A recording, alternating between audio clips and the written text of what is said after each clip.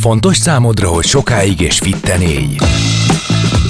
Hallgasd egészségügyi szakértőink műsorát minden csütörtökön 18 órától a szabad esésben.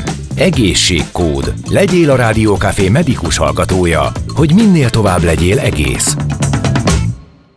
Elkezdődik az egészségkód, itt van velem Kovács Róbert, a Szemmelweis Egyetem prémium üzletág vezetője. Hello, Robi! Szervusz, Viktor, köszöntöm én is a hallgatókat. Ma is jó témák lesznek, és rögtön egy visszatérő témával kezdjük. Éppen 2 hónapja beszélgettünk a Holnap című könyvről, amely 13 trendkutató és 13 pszichológus párbeszéde gyakorlatilag a jövőről, és ezt a könyvet dr. Kapitány-Fövény Máté szerkesztette. A múltkori beszélgetésünk is a viselkedésformákról, a kommunikáció megváltozásáról szólt, viszont rengeteg olyan kaput kinyitott, amit nem volt időnk akkor átbeszélni. Úgyhogy ezt most fogjuk majd megtenni. És mivel az egyik legizgibb beszélgetésünk volt az elmúlt egy évben, és nagyon érdekes témákat érintett, én nem tudtam kibírni, hogy ne kezdjünk ebbe a témába újra bele, vagy egy picit menjünk másfelé, mert egy nagyon érdekes téma szerintem, hogy az elmúlt 3 és fél évben a Covid mi mindent rajzolt át az életünkben, de majd megkérdezzük erről a vendégünket. Igen, erről fogunk beszélgetni dr. Kapitány-Fövény Mátéval, a Szemmelweis Egyetem egészségtudományi kar adjunktusával. Háló, üdvözlöm! Üdvözlöm, jó napot! Kezdjük ott, hogy akkor is említettük ebbe a beszélgetésbe, de ismételjünk egy picit. A félelmek, a bizonytalanság, a pszichés levertség, magatartásbeli változások, ezek mind-mind egyértelmű következményei a világjárványnak. Ezek ugye kimondottan olyan súlyos társadalmi problémákra vezetnek, amiknek nagy jelentőséget tulajdonítunk és beszélünk ezekről a dolgokról, viszont lehet, hogy nem eleget. A könyvben végül is körülbelül ezekről van szó, ha jól emlékszünk. Így van, ugye annyi kiegészítése, hogy a könyv az valamennyire egyébként tudatosan is kerülte a Covid témáját, meg van említve benne, de hogy ennél azért sokkal általánosabb dolgokban is próbáltunk mi gondolkodni, meg hát főleg trendekbe, és azt, hogy most a következő években milyen járványok hogyan fogják még pluszban átalakítani az emberi magatartást, meg az emberi kapcsolatokat, arról még nem nagyon tudunk. De tény, hogy a Covid az abszolút átírta mindazt, amit az emberi kapcsolódásról, meg igazából az örömforrásokról tudunk, vagy gondolunk. Az, hogy a járványnak tulajdonképpen most már egy éve, másfél éve nagyjából vége, tudjuk, hogy időnként visszajön az életünkbe, de talán olyan intenzitással, mint korábban nem. Ez visszarendezett valamit, vagy akkor az életünk és a szociális kapcsolataink beálltak egy újabb vágányba, és most már azon haladunk tovább? Én egyébként azt tapasztalom, így akár a hozzám forduló emberek, akár csak így magánéleti szinten a magánbeszélgetéseimből, hogy nagyon sok mindenki úgy tekint erre a Covid-ra, mint egy ilyen rossz álomból való felébredése, egy rossz emlék, amivel nem akar foglalkozni. Tehát én látok egy olyat, hogy mint ami sem történt volna, sokan úgy tekintenek erre. De ez lehetetlen. És amikor időnként mondjuk van egy hír, vagy van egy ilyen személyes tapasztalat, hogy megint van egy hullám, egy újabb felerősödés, akkor meg azért nagyon erősen fel tudnak erősödni azok a szorongások, amik a Covid idején az jelen voltak. Tehát igen, bár ugye túl vagyunk rajta, de sokakban szerintem ott lappang az ettől való félelem, meg az ezzel való szorongás. Az, hogy a világunk már a Covid előtti időszakban is elképesztő tempójúra pörgött fel, és nagyon átalakultak a szociális kapcsolataink, arra Covid tulajdonképpen csak így hab volt a tortán, és még egy nagyot rugott a világunkba, vagy ez a dolog a Covid nélkül is ebbe az irányba ment volna tovább? Hogy látja ezt egy kutató? Én abszolút úgy gondolom, meg egyébként mások is, tehát elég sok tanulmány szól erről, hogy a Covid az gyakorlatilag megteremtette világszinten annak a kontextusát, hogy a digitalizáció ténylegesen invazívvá váljon, tehát ténylegesen így átszője a mindennapokat. Nyilván számos technológiai fejlesztés évtizedek óta tart, és egyébként is a világunk a digitalizáció irányába mozdult el, most már jó ideje, de mondom, a Covid teremtette meg ennek a kontextusát. Most gondolhatunk itt akár a telemedicinának a térnyerésére, hogy egyszerűen elkezdtek kutatócsoportok, szakemberek foglalkozni azzal, hogy hogyan lehet távgyógyítást végezni, akár a prevencióba, az oktatásba, tehát hogy minden fronton gyakorlatilag megjelentek, akár a home office-re, hogyha gondolunk, tehát az élet minden területén megjelentek azok a megoldások, amikre én azt gondolom, hogy például a Covid időszak nem csak hogy az alkalmat, hanem a szükségességét is És azóta ez még jobban felgyorsult, lásd mondjuk a mesterséges intelligenciának így a mindennapjainkba való begyűrűzését. Nyilván ezek felgyorsultak, ezek a folyamatok. Valószínűleg felgyorsultak volna előbb-utóbb így is, úgy is. De az, hogy a digitális forradalom eljött az életünkbe, ez már vissza nem fog állni valószínűleg. És itt eszembe jut az előbbi gondolat, hogy hozzászokunk ezekhez, tehát nem csak egy rossz álomként fogunk tekinteni a Covid-ra, hanem egyszerűen hozzászokunk ahhoz, hogy ilyen van, lehet, és a következő az nem fog minket meglepni. Legalábbis nem annyira, mint ahogy az meglepett. Hát igen, legalábbis azt mondjuk, hogy jó, már tudjuk, hogy mit kell tennünk. Mert akkor rendesen térdre esett a világ azért egy hét alatt. Igen, nem értettük, hogy merre van az előre. Viszont most ez valószínűleg másképp van. Igen, de mondjuk ennek kapcsán szerintem az is látszik azért, hogy vannak ellentrendek, tehát igen, abszolút ebbe az irányba tart a világ, a digitalizáció irányába. Igen, az is látszik, hogy például a Covid időszakban most már erre vannak retrospektív adatok, hogy milyen korosztályokban hogyan nőtt meg a képernyőidő, erről akár tudok majd konkrét adatokat is mondani, de az is látszik társadalmi szinten, hogy nagyon sokan azért ebbe bele tudnak így, tehát ilyen belecsömörlés azért megfigyelhető, és sokan keresik azokat a lehetőséget, hogy hogyan lehet visszatérni kicsit így az offline világba. Túl azon, hogy mondjuk ilyen kis közösségeket létrehozni, keresni a tényleges személyes találkozásokat. Tehát szerintem van ennek egy olyan tendenciája is, ami túlfutást eredményez, és egyszerűen az emberiség belecsömörlik, és ellentrendeket kezd kialakítani. A home office-ről jutott eszembe, hogy egyre több cégnél hallom, hogy jönnek vissza inkább az irodába dolgozni az emberek, mert bizonyos munkakörökben teljesen egyértelmű volt, hogy nincs olyan hatékonyságú a home office-ban végzett munka. Nyilván van olyan munkakör, meg van olyan cég, ahol ez tökéletesen tud működni, de a legtöbb cégnél azok a szociális kapcsolatok, amelyek a hatékony, meg sikeres munkavégzéshez kellenek, azokat valahogy mégiscsak az iroda teremti meg, odahaza egy számítógép előtt ülve, valahogy ez nem volt tökéletes. Ezt egyébként én a saját cégemnél is láttam, tapasztaltam, hogy a kezdeti home office után úgy mindenki szép lassan elkezdett visszajönni dolgozni.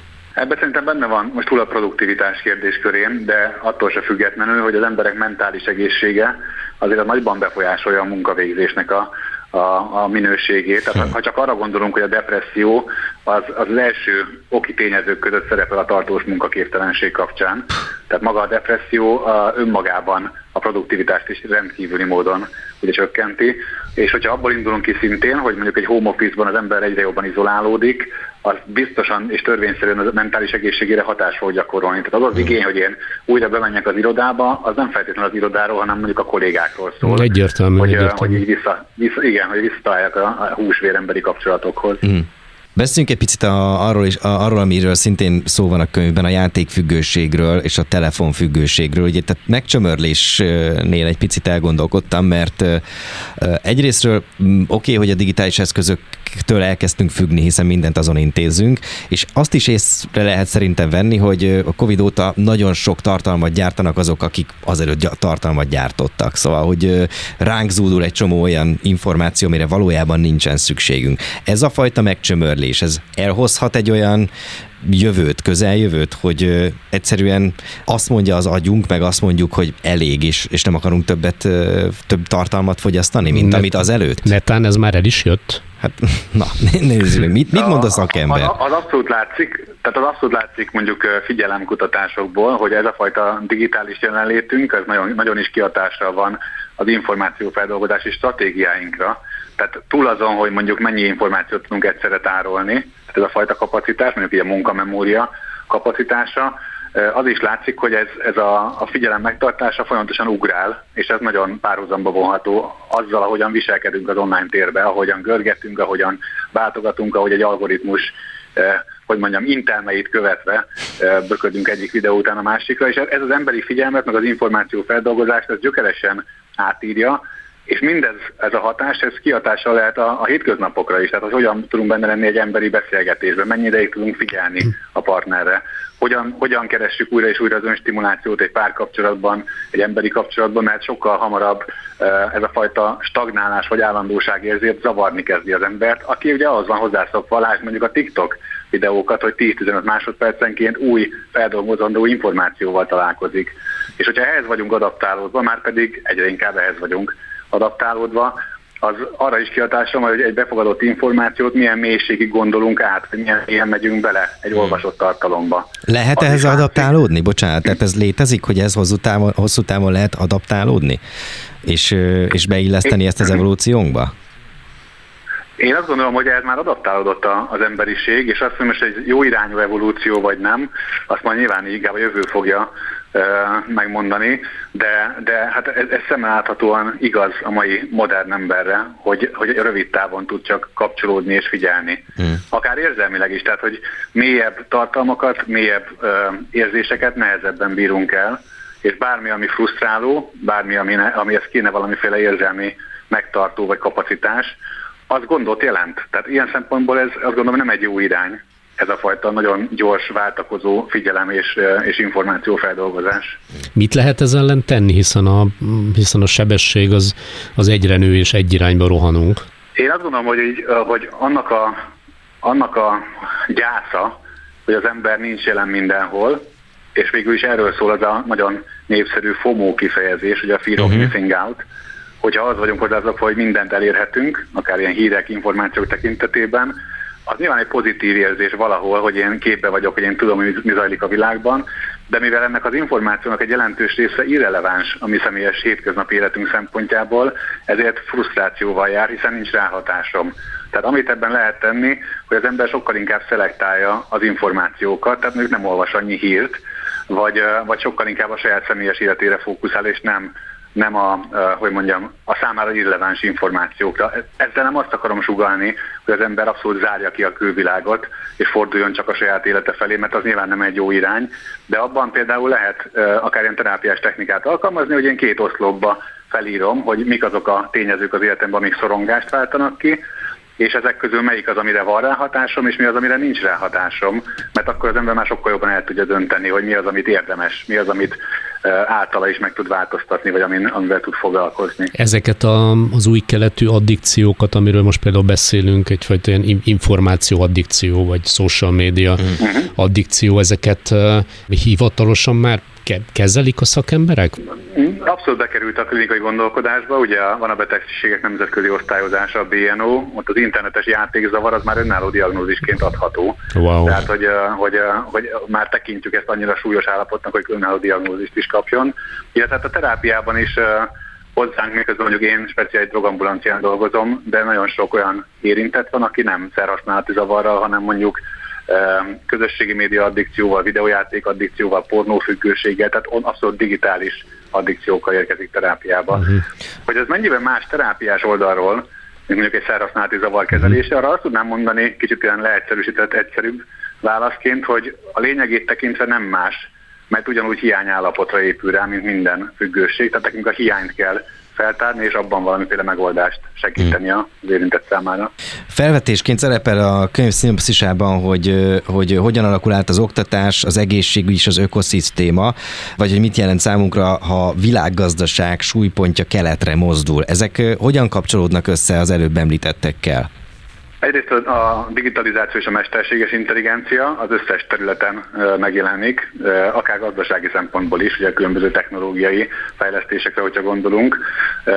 Másfelől pedig az is, hogy mondjam, ide kapcsolható, hogy az emberi kapcsolatokra mind-mind kihatása van. Az, hogy az oktatási környezetben, egy munkakörnyezetben, egy gazdasági környezetben én, mint egyén, mint individuum, hogy vagyok jelen, és hogy vagyok benne közösségekben, vagy hogy nem vagyok benne közösségekben. És ugye erről múltkor is beszéltünk, de ezt nem győzöm elégszer hangsúlyozni, hogy a függőség az lényegében a közösségeitől megfosztott és önmagát cselekvőképtelennek érző embernek a betegsége vagy a zavara. Van egyébként szám arról, hogy a digitális függőség az Magyarországon mennyi embert érint? Nagyjából ez világszinten hasonló trendek vannak, tehát mondjuk az okostelefon addikció, vannak ebben kultúrközi különbségek, de azért a felnőtt lakosságnak nagyjából durvább becsléssel 10-20%-a érintett lehet mondjuk az okostelefon kényszeres használatába. A videójáték függőség az nagyjából a 4-5%-os, hasonló egyébként a pornófüggőségi arány is, de hát ez nem azt jelenti, hogy ennyien fogyasztják ezeket a tartalmakat, hanem ők már ténylegesen függők, tehát konkrétan klinikai tünetek szerint is problémás esetek. A felnőtt lakosság 4-5%-a mindenképp érintett valamilyen digitális addikcióba, de inkább 10-15%. És egyéb típusú addikciókban mennyire? Gondolok itt a klasszikusokra. Ugye a szerhasználati problémák esetén alacsonyabb az arány. Az alkoholfüggőség nyilván az Magyarországon, ami kimagasló, de ott is becsléseink vannak, de nagyjából 5-6%, aki alkoholfüggőnek minősíthető. Ez is rengeteg ember, nyilvánvalóan több 100 000 akár, de ennél magasabbak a digitális addikcióknak az előfordulásai. Illetve azt is hozzátenném, mert szerintem ez fontos, hogy ezeket észrevenni sokkal nehezebb valamilyen formában, mint mondjuk egy szerhasználati problémát, főleg azokat a szerhasználati problémákat, mint mondjuk az alkohol vagy a gyógyszerfüggőség, ami kihat az ember viselkedésére, látható jelei vannak, tehát konkrétan a test megváltozásával, vagy konkrétan a tudatmódosítás kapcsán sokkal hamarabb kiszúrjuk, vagyis nagyon sok olyan érintett van mondjuk digitális addikcióban, akik hosszabb ideig tudnak látatlanul létezni, és sokkal kevésbé veszi észre, akár a környezet, akár ő maga, hogy ez már bizony egy függőség. Hiszen nincs mondjuk mérgezés, nem kerül be a toxikológiára, mint mondjuk egy szerhasználati problémánál. Tehát itt a lappangása sokkal hosszabb a problémának. Becsukja a srác az ajtót a gyerek szobájában, és a szülők azt gondolják, hogy tanul, és közben nem. Hát vagy a szülővel történik ugyanez. Becsukja a gyerekszobát, kimegy, és ugyanazt csinálja, mint a gyerek az ajtó másik oldalán. Most az van, hogy közben azon gondolkodom, hogy erről annyi ideje beszélgettünk már, akár ebben a műsorban, akár másik műsorban, ez mindig téma. Annyira tudjuk már, hogy mi történik, és szerintem nagyjából annyira egyszerű a megoldás, mint az egyszer egy, és mégis az van, hogy könyvek születnek róla, meg beszélünk róla továbbra is, és nincs megoldás. Klinikai szempontból ön szerint a megoldást, az hol kell majd keresni, vagy merre kéne elindulni, közösségileg, egyénileg, bárhogyan, de az, hogy ezeket a dolgokat, amik most körülvesznek, és gyakorlatilag mindig úgy beszélünk róla, hogy az életünkre törnek, ezeket hogy lehetne előbb-utóbb tényleg kiiktatni az életünkből, vagy egy jobb irányba indítani el a dolgokat? Itt mindig abból érdemes kiindulni, hogy mik a háttértényezők, mondok párat, ami szinte minden addikciónál ott vannak, a digitális addikciónál abszolút. Egyrészt a világtól való félelem, a világtól való szorongás, hogy egyszerűen nem merek kilépni a valóságba, mert egyre félelmetesebbnek látom. Ez egyéni szinten kontrollálható úgy, hogy például az előbb említett módon kevesebb olyan hírt fogyasztok, ami borzalommal, rettegéssel tölt el, de nincs rá hatásom. A másik, ugye, amit ebbe a beszélgetésben is többször kiemeltünk, az emberi kapcsolatok.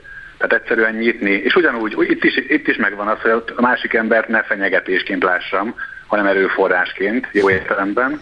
Tehát ez is egy a megoldás vagy a felépülés felé tartó erő. A harmadik, azt gondolom az, hogy többféle örömforrás keressek az életemben, ez a több lábon állás gyakorlata. Mert minél inkább csak egy örömforrásra támaszkodok, az annál inkább, mint egy ilyen nagy gravitációs mező be fog szippantani, és kényszeressé válik majd a dolog. Illetve nagyon sokszor azt is látjuk, hogy az egész családi rendszer érintett, tehát nem csak az egyénnek van problémája, hanem az egész családi rendszer érintett az addikcióba. Ez pedig a hozzátartozók felelőssége, amit szintén szerintem nagyon fontos kiemelni, hogy abban nem lesz érdemi megoldás, hogy én elküldöm mondjuk a függő fiamat, vagy az alkoholbeteg apámat terápiába, és akkor leporolom magamról a felelősséget, hanem egész egyszerűen az egész családi rendszert kell kezelni, például családterápiába, például párterápiába, például hozzátartozói csoportokra való látogatással, tehát hogy végre tekintsük úgy az addikciót, mint egy rendszer szintű probléma, és a rendszert most érthetjük úgy, hogy családi rendszer és társadalmi rendszer szintű probléma. Amíg ez nem történik meg, amíg nincs egy olyan formája a prevenciónak, amit úgy nevezünk, hogy környezeti prevenció, vagyis az egész lakosságnak, most ezt tudom, hogy nagyívű gondolat, de az egész társadalomnak a hozzáállása egy addiktológiai magatartáshoz, addig nem igazán várhatunk nagy csodákat. Akkor egyelőre reménykedjünk abba, hogy ezek a csodák előbb-utóbb beszivárognak az életünkbe. Ennek az első lépése az, hogy beszélünk róla. Amit most csinálunk, az ugye az első lépés az destigmatizáció, tehát destigmatizálni az addikciós zavarokat, hogy erről lehessen beszélni. Nem véletlenül hivatkoznak erre ugye a szakirodalomban sokszor, hogy kommunikálhatatlan zavarok, mert nem beszélünk róla. És most, hogy beszélünk róla, mi is, számos egyéb műsorban nyilván, az egy első lépésnek nagyon jó.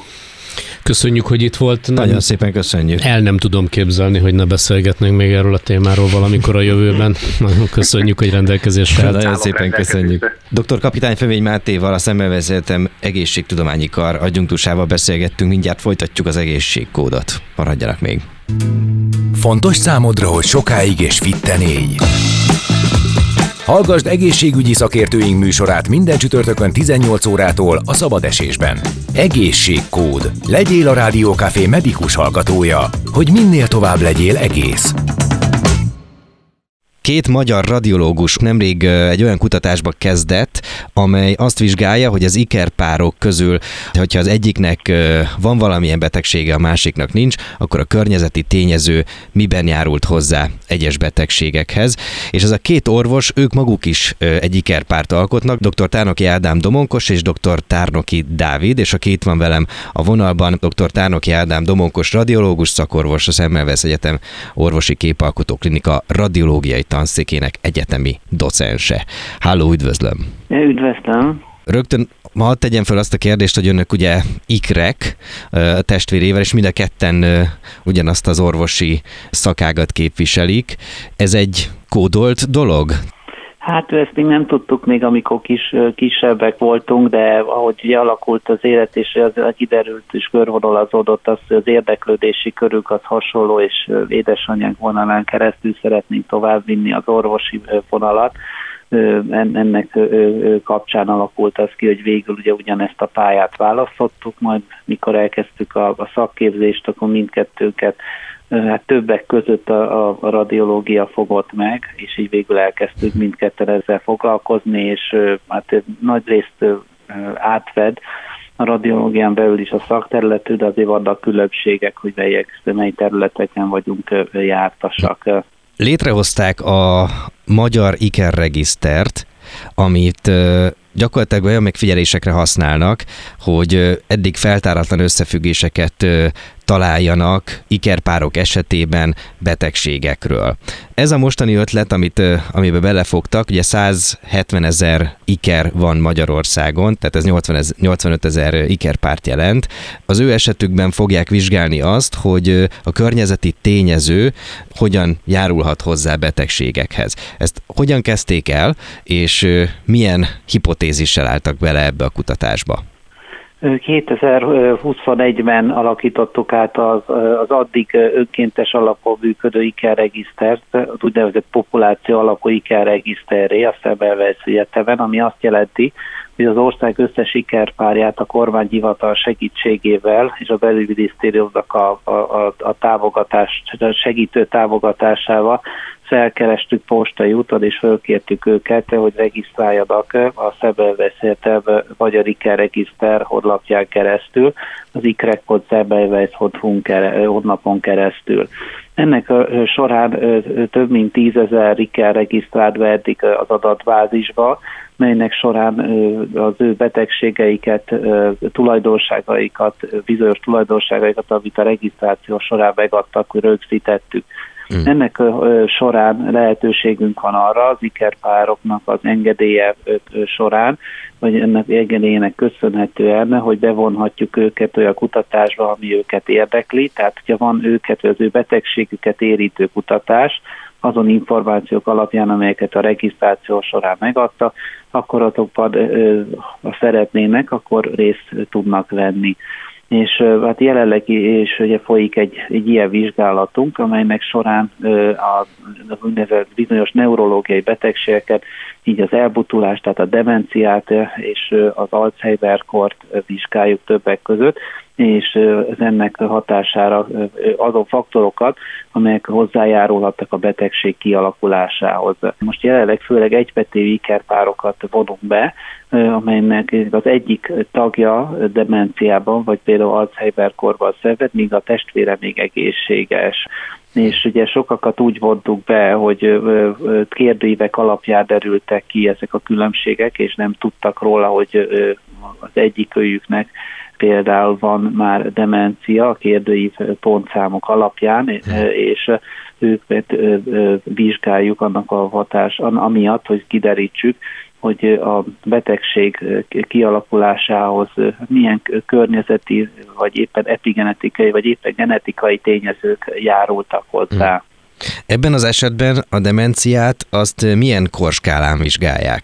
Hát jelenleg ugye az idősebb, a legidősebb ikerpárokat vontuk be a kutatásba, tehát a 70 év fölötti összes egyvető ikerpárt, aki a regiszterben meghívtuk a vizsgálatra, és eddig több mint 110 iker vett részt a vizsgálatokon, melynek során agyi MR vizsgálat is készül, ennek során próbáljuk az agyban található strukturális eltéréseket felmérni, valamint ezen kívül vérvétel is történt, illetve a bél mikrobiomot is vizsgáljuk, vagyis a székletben lévő baktériumokat, hogy azt is föl tudjuk fedezni, hogy esetleg az ebben levő különbség, tehát a bélbaktérium flórában való különbség járulhatott-e hozzá a demencia kialakulásához az érintett ikerfélben, az egészséges ikertestvéréhez összehasonlítva. Nagyon sok betegségnél azt mondják, hogy genetikai alapú, és itt az is valószínűsíthető, hogy kiderülhet olyan környezeti tényező, ami talán erősebb a genetikai okoknál. Számítanak ilyenre? Tehát, hogyha mondjuk a demencia esetében itt nem tudom, itt a környezeti tényezőt azt mennyire lehet majd figyelembe venni, de legtöbb esetben arról beszélnek, hogy ez egy genetikai alapú betegség.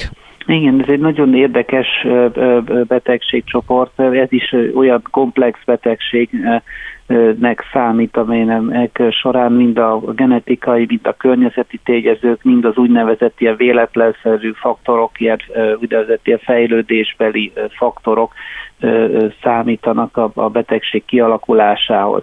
És ugye azt is mutatták már ki ikervizsgálatok, hogy ha genetikailag kódolt egy betegség, az nem feltétlenül azt jelenti, hogy az meg is jelenik. Tehát nagyobb esély van rá, de a környezeti és éppen emiatt ezek a véletlenszerű fejlődésbeli faktorok a hatására alakulhat ki, vagy expresszálódhat esetleg egy gén, ami a betegségnek a expresszálódhat egy fehérje, amely genetikailag meghatározott, amely betegség kialakulásához vezet, de ez nem feltétlenül így van.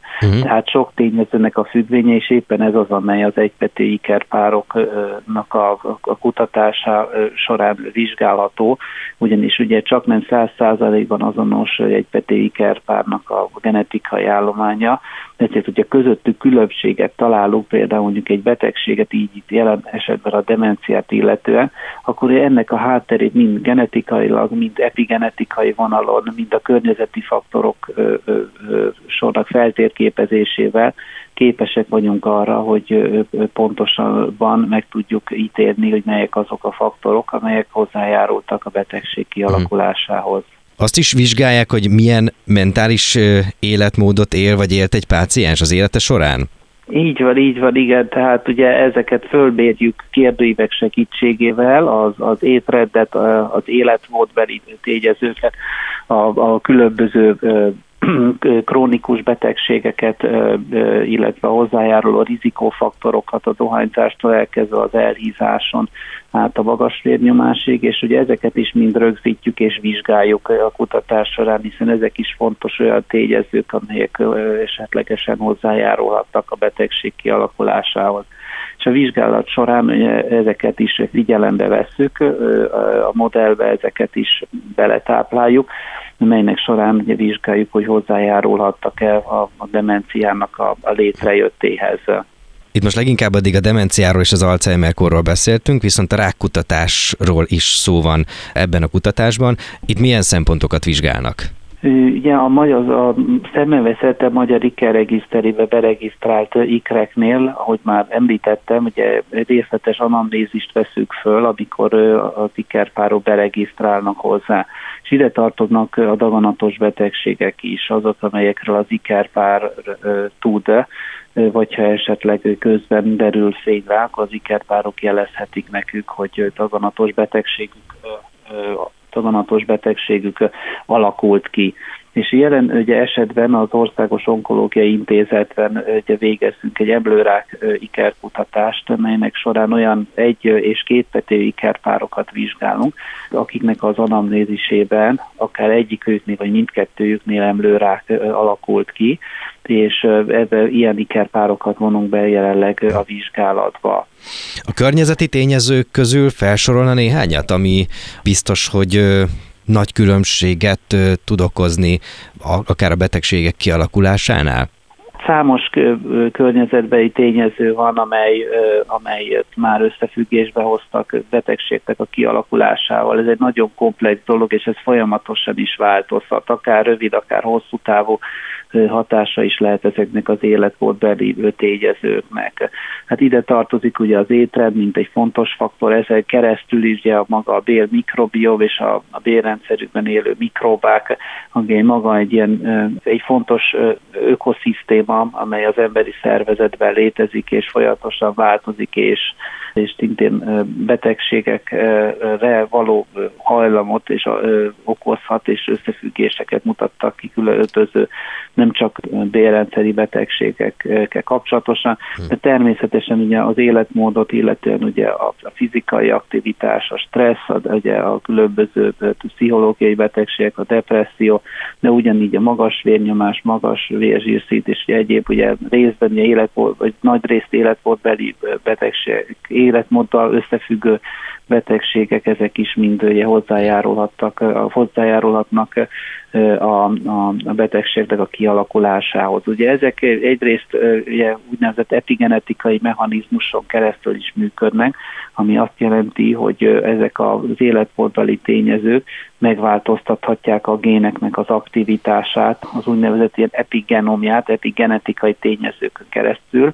Ezek ilyen leggyakrabban a metilcsoportok, a hisztonacetiláció, deacetiláció, tehát ilyen mechanizmusokat vizsgálnak, ami azt jelenti, hogy ezek olyan kis befolyásoló tényezők a géneknek az elején, amelyek a fehérje leíródást befolyásolhatják arról a génszakaszról, és ezeket különböző életmódbeli tényezők is befolyásolhatják. Tehát például mondjuk egy daganatot kiváltó fehérjének a leíródását is befolyásolhatja egy bizonyos életmódbeli tényező, vagy éppen egy daganat elleni fehérje, a daganat kialakulását meggátló fehérjének a leíródását is befolyásolhatja. Tehát vannak pozitív és negatív faktorok, tehát ide tartoznak, ahogy már említettem, a számos életmódbeli tényező, a gyógyszerhasználat, stressz, fizikai aktivitás, étrend, a mikrobiom, a dohányzás,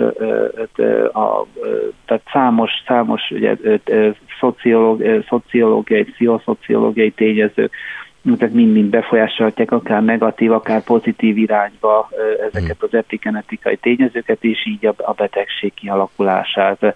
Erre számos vizsgálat van, hát példátként mondom, mondjuk egy érdekes vizsgálat, dán ikerpárokban vizsgálta ezt az epigenomot, tehát ezeket a génaktiválást, illetve inaktiválást befolyásoló kis molekulákat, és azt találta, hogy olyan ikerpárok van, amelyeknek az egyik tagja például éjszaka dolgozik, tehát mondjuk éjszakai műszakos biztonsági őr, míg az ikertestvére nappal dolgozik, már ez a tényező nagyban befolyásolhatja ezt az epigenetikai mintázatát az érintett alanynak, és ugye ez különböző betegségek kialakulására is hajlamosíthat. Tehát már csak egy ilyen tényezőt nézve, hogy ki mikor dolgozik, már megváltoztathatja az illető alanynak az epigenomját, és így különböző betegségek kialakulására hajlamosíthat.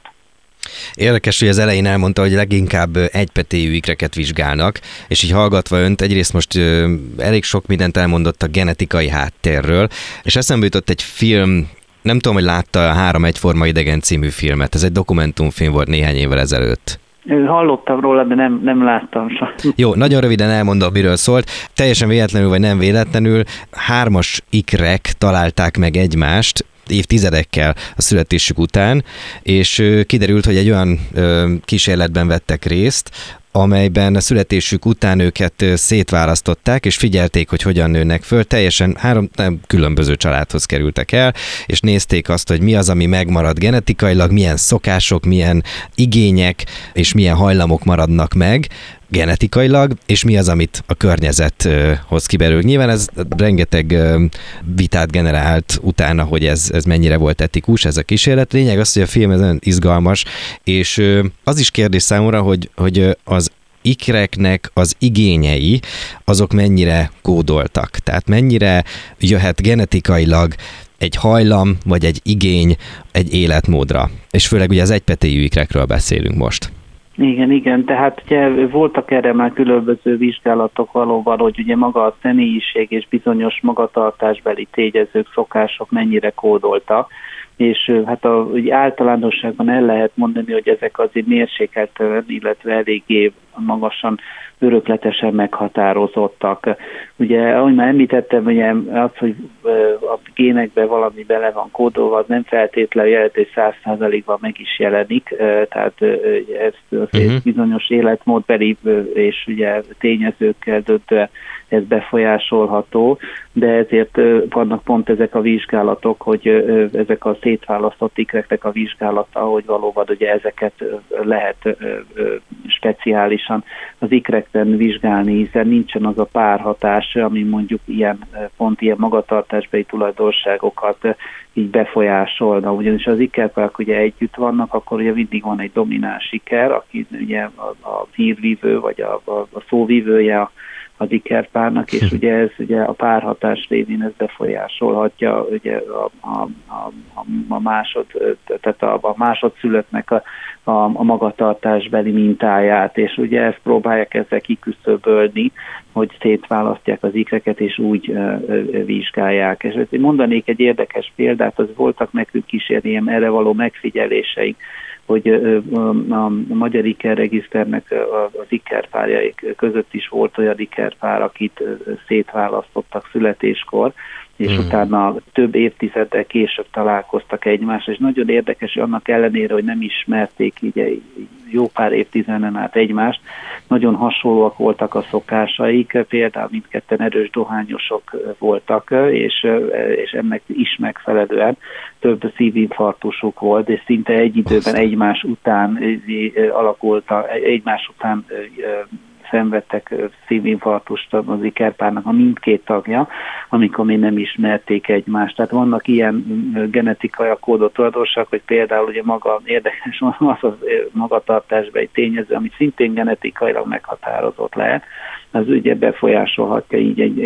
befolyásolhatja így a különböző betegségeknek a kialakulását. Ugye itt a szokásokról azért beszéltem, mert említette azt, hogy ha egy ikerpár egyik tagja éjszaka dolgozik, a másik pedig nappal, már ez is óriási különbségeket eredményez.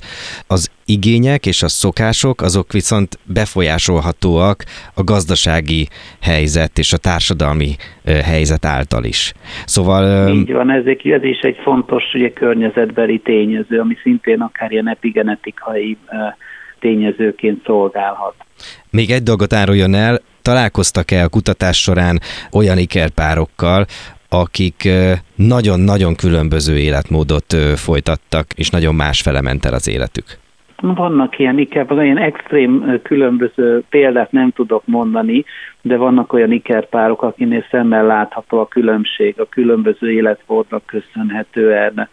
Például van egy olyan 60 év körüli egypetéjű ikerpárosunk, mindketten hölgyek, akiknek az egyik hölgyük erős dohányos, míg az ikertestén még sosem dohányzott. És nagyon érdekes mindig, mikor vizsgáljuk őket ilyen nyaki Doppler, ilyen karotiszultran vizsgálattal, hogy abban az ikertestvérben, aki erős dohányos, ott van egy karotisz plakja, tehát az agyfele haladó érnek a kezdetén van egy nagy méretű plak, amely már jelentős szűkületet okoz neki, tehát van egy nyaki főütőés szűkülete, míg az ikertestvérénél ott szinte semmi nincsen, egy kis falvastagodás jelzi, hogy esetleg neki is lehetne hajlama rá, ha ő is ugye rossz életmódot folytatna. Tehát nagyon érdekes pont ezt látni, és most csak egy tényezőt néztünk, és lehet, hogy még több mindenben is különbözök, és sőt, ez nagyon komplex dolog, azért még számos dolog hat erre a tényezőre, amit említettem, akár káros, tehát akár negatív, akár pozitív módon,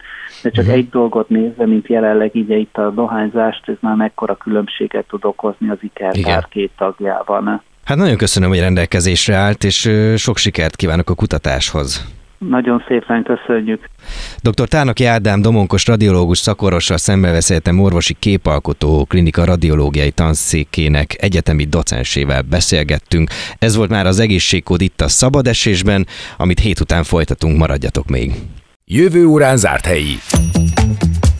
Egészségkód. A Rádiókafé és a Semmelweis egészségügyi Kft. Szakértőinek műsorát hallottátok a szabadesésben. A műsor együttműködő partnere a foglalkozunk.hu.